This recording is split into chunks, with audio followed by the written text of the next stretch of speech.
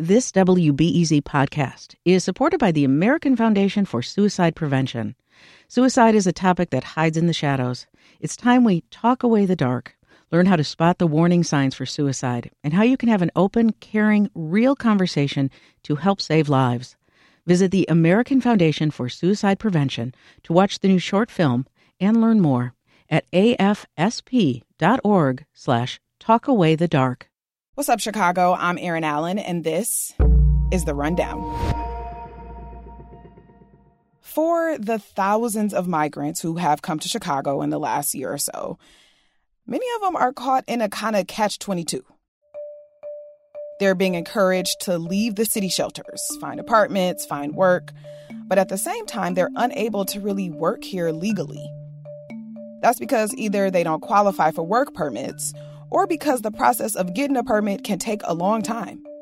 Many times when migrants come here, they're really unaware of the challenges that are particular to Chicago. Yeah.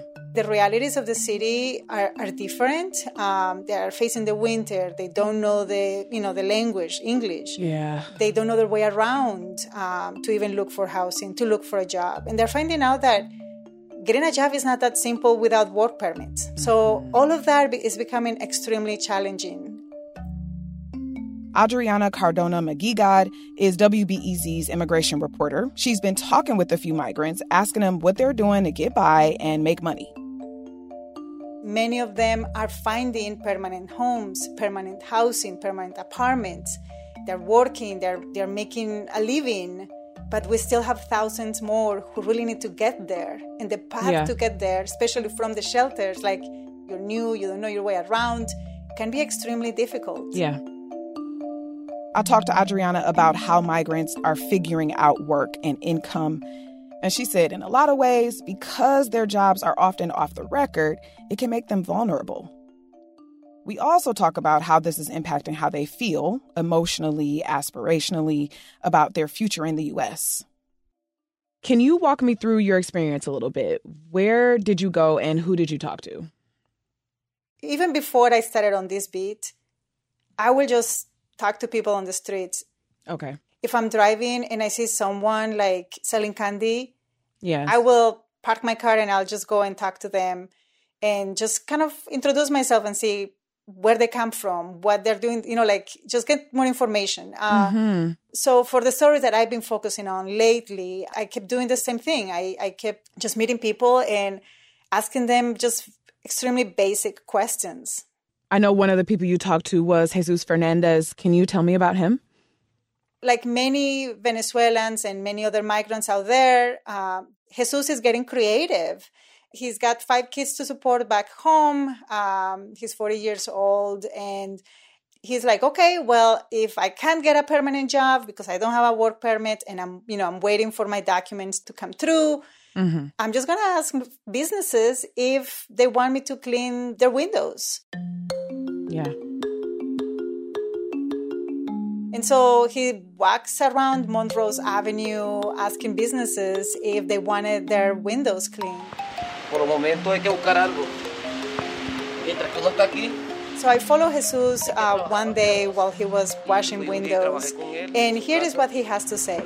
Desarmando unos vehículos que tiene allá y vendimos unas piezas. Y él me colaboró para comprarlo. Que aquí me gasté casi $60 en todo.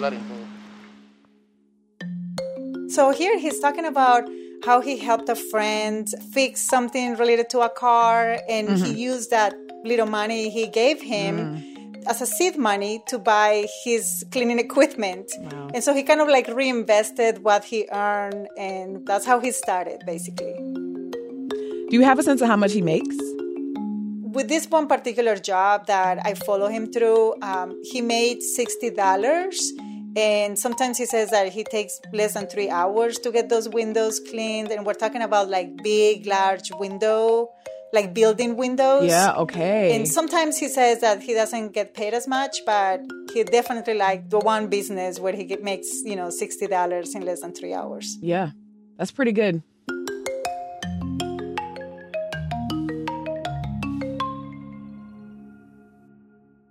So I know you also talked with a migrant named Denise who is from Ecuador.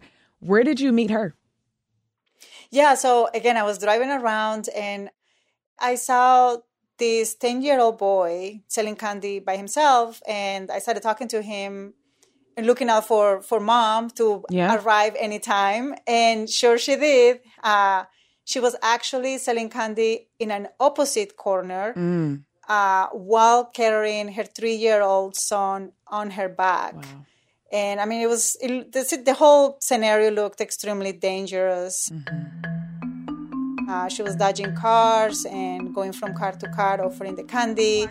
Entonces, hasta recién estoy llegada, entonces no me gusta quedarme de brazos cruzados, no estoy pidiendo. Her 10-year-old was at a different corner, like just kind of sitting there to see if anyone would just approach him. Anyway, we ended up talking, and she said, I need cash and I need to be able to pay for transportation. I need to be able to pay for my kids' medicine. And I'm not begging, I'm just selling candy. No he hecho nunca esto, pero es necesario ganarse la plata honradamente y no pidiéndole ni estar metiendo la mano en el bolsillo a nadie, porque eso no es lo correcto. She really looked desperate. And to be actually even willing to do that, we have to keep in mind that you gotta have a real situation on your hands where you really need to provide for your family and you're willing to do whatever it takes. And that's what it meant for Denise. She was gonna make some cash one way or the other. Yeah. And she told me, like, in an afternoon like that, like just selling candy, she makes about $30. But I don't know how long it takes her. It could just be like a whole afternoon doing that. Mm-hmm. But at least $30 is better than having $0. So what you're describing is this very off-the-record, under-the-table way of sustaining yourself. It sounds so familiar to me, when I'm thinking about populations that may have some migrants in them, but like folks who, for whatever other reason, aren't able to get on the record, right? Aren't able to have income that they can report or aren't able to work, quote unquote, legally.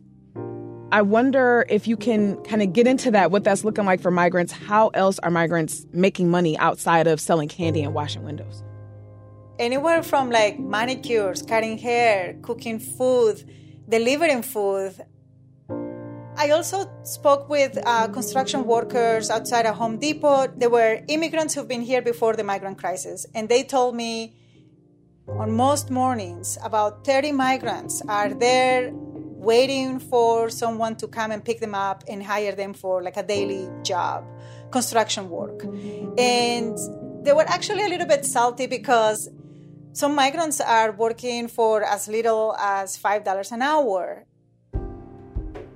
That's just 3 times less than what other groups of workers are making or charging right now. The situation is really bringing kind of like wages down for those who've been here way before. So I reached out to Mauricio Huertas. He's with the Latino Union of Chicago, and this is what he has to say. They don't know that is not a living wage. And part of that, part of the conversation around that is telling them, like, okay, sure, right now you have these like transitional benefits to get you set up. But how do you expect to pay for housing when you're earning $5 an hour? Wow. Yeah, that sounds really hard. Everybody's trying to eat, and everybody has different needs and different levels of understanding, of what you can do to fulfill those needs.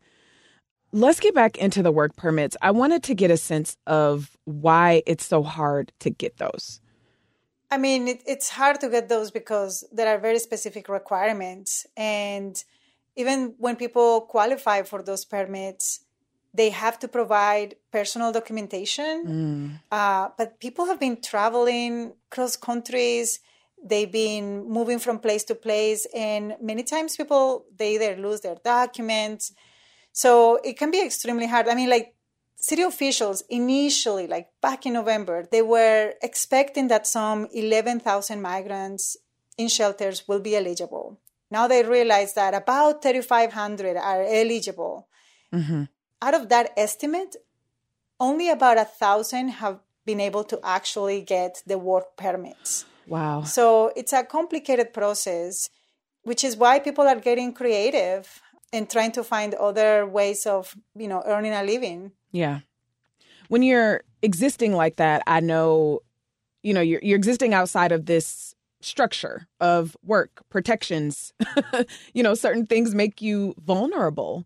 Not only are you, living in a shelter, you're sharing space, but your employer, when certain things are off the record, it does leave you really vulnerable. I wonder if you can talk about how that's looking for migrants. I mean, in terms of vulnerability, just like the example that I gave earlier regarding Home Depot, like not getting paid the correct wages, not knowing what the minimum wage is, not knowing what your rights are.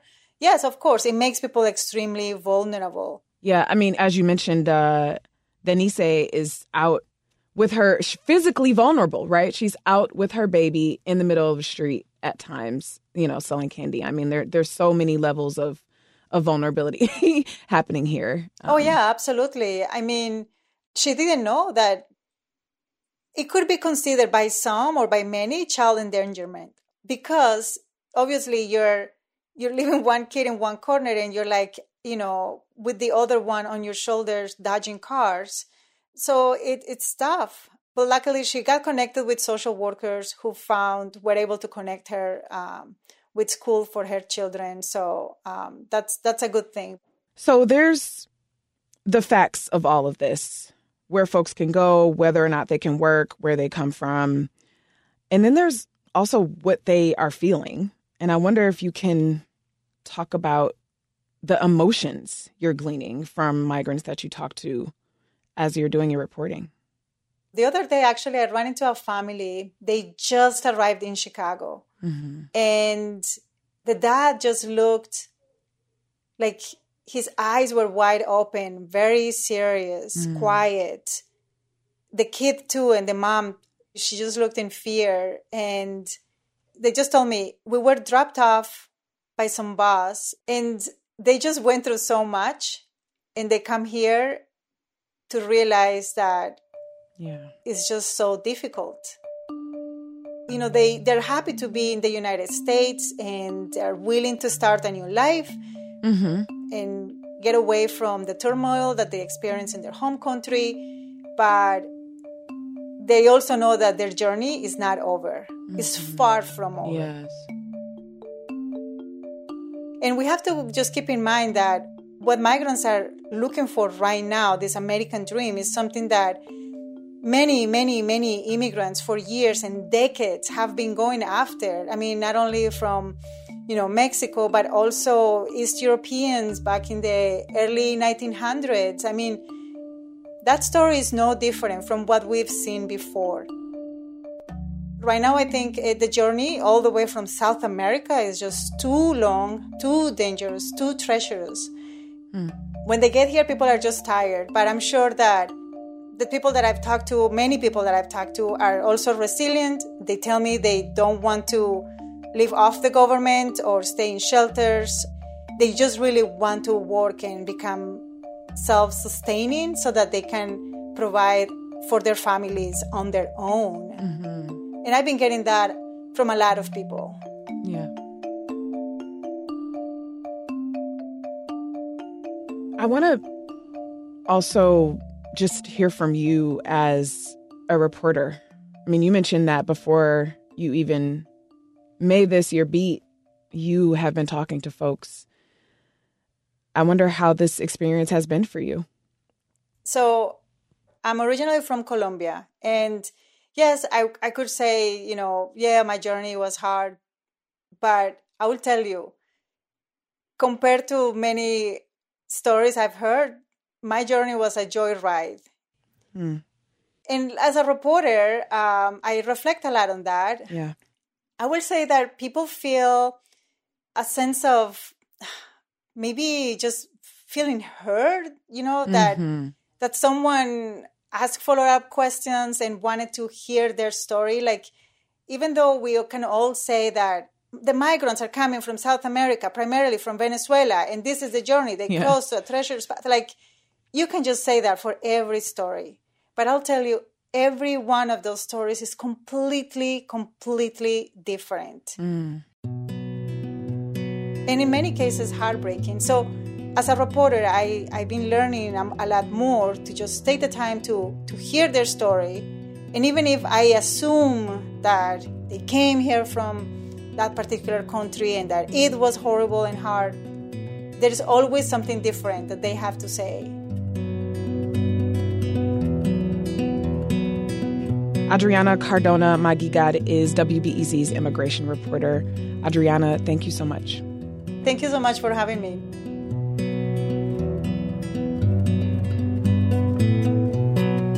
And that's it for today. Thank you to Justin Bull and Sarah Stark for producing The Rundown, and to Ariel Van Cleve for editing the show.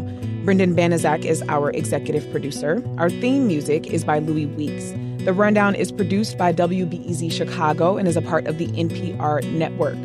I'm Erin Allen. Thank you for listening. I'll talk to you later.